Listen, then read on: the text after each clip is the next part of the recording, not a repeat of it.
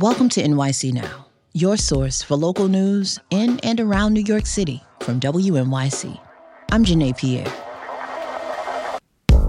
New York State is getting over $100 million for mental health services under the historic gun violence prevention bill that was passed last year. $64 million will go to the organization that runs the 988 Crisis and Suicide Hotline. The funding will also pay for about 400 new mental health professionals to work in schools across the state. Staten Island District Attorney Michael McMahon says right now, many schools have no mental health services. You see a young shooter and you look at their lives, they have been confronted with multiple mental health traumas in their life, whether it's the loss of a loved one, whether it's someone who's arrested, whether it's someone who suffers from addiction illness. He adds that one Staten Island middle and high school had no counselors in place this fall after a 13-year-old was shot and killed in a nearby playground. Stay close. There's more after the break.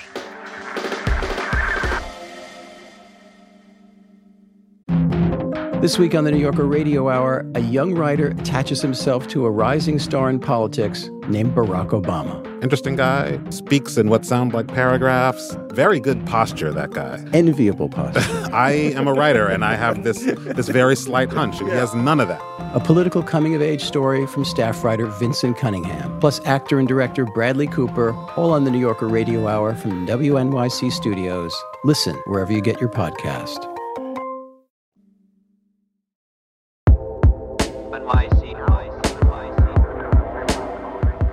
Late last month, on Thanksgiving Day, a one-year window closed, allowing people to bring sexual assault claims even if the statute of limitations had passed.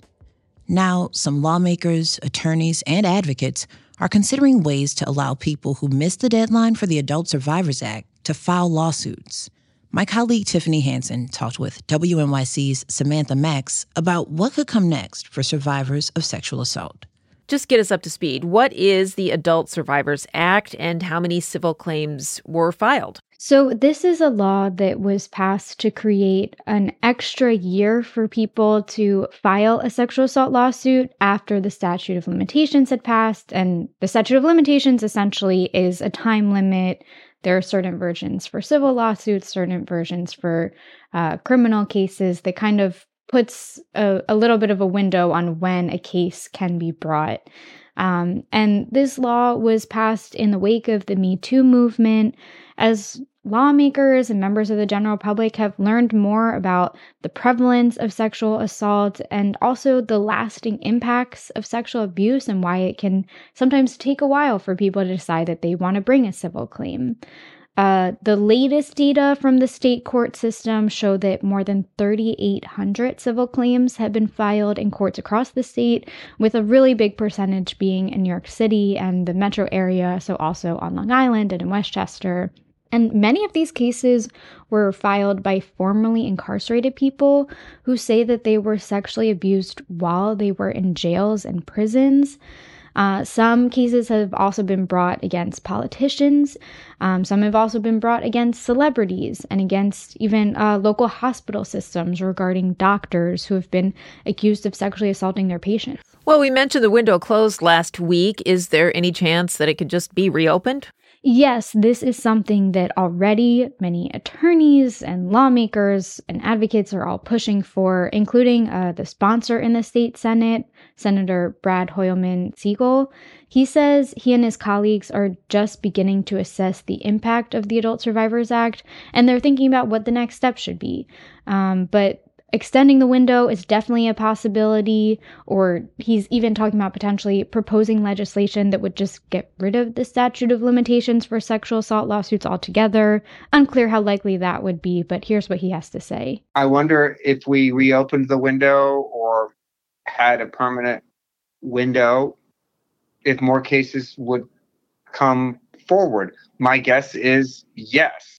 A common refrain that I've heard is that there's no timeline for trauma.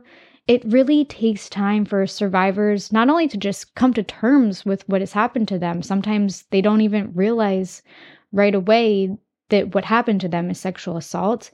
But it's also common for survivors not to be believed. That's obviously less common after Me Too, now that people are kind of more aware of these dynamics. But certainly at the time that many of these old cases happened, where the statute of limitations has already passed, it was more common for people to be afraid that they would not be believed. And then even once survivors do decide that they want to come forward, it takes time to find an attorney and build a case. Well, it sounds like it's going to take lawmakers a little while to decide whether to extend the ASA or not. In the meantime, are there other ways that folks can file a lawsuit if the statute of limitations has passed? Yes. In New York City, there is another law that actually provides a 2-year window for gender-based violence lawsuits if the statute of limitations has passed. So not everyone who was eligible for the Adult Survivors Act would be eligible under the city law, because it's specifically focused on violence that is motivated by gender. But on the other hand, some people who wouldn't have been able to file under the Adult Survivors Act would be able to under the city law, because the person wouldn't necessarily have to be sexually assaulted. And the deadline to file a civil suit under that law is March 2025. Well, what about the folks who filed a claim during this look-back window? Do we know what's next for them?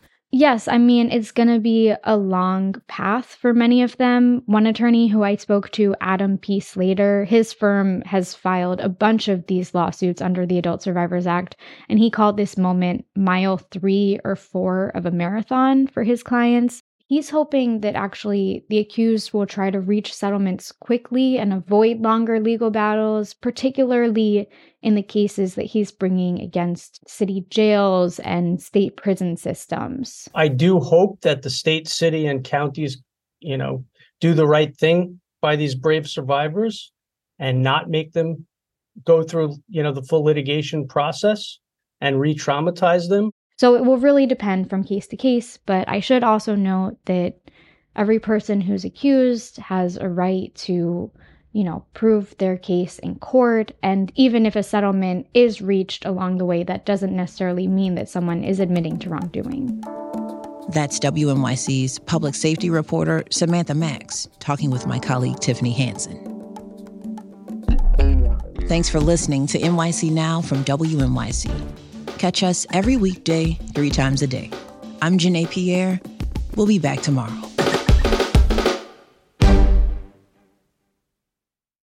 On Notes from America, we have conversations with people across the country about how we can truly become the nation that we claim to be. Each week, we talk about race, our politics, education, relationships, usually all of them, because everything's connected. And you, our listeners, are at the center of those conversations. I'm Kai Wright. Join me on Notes from America, wherever you get your podcasts.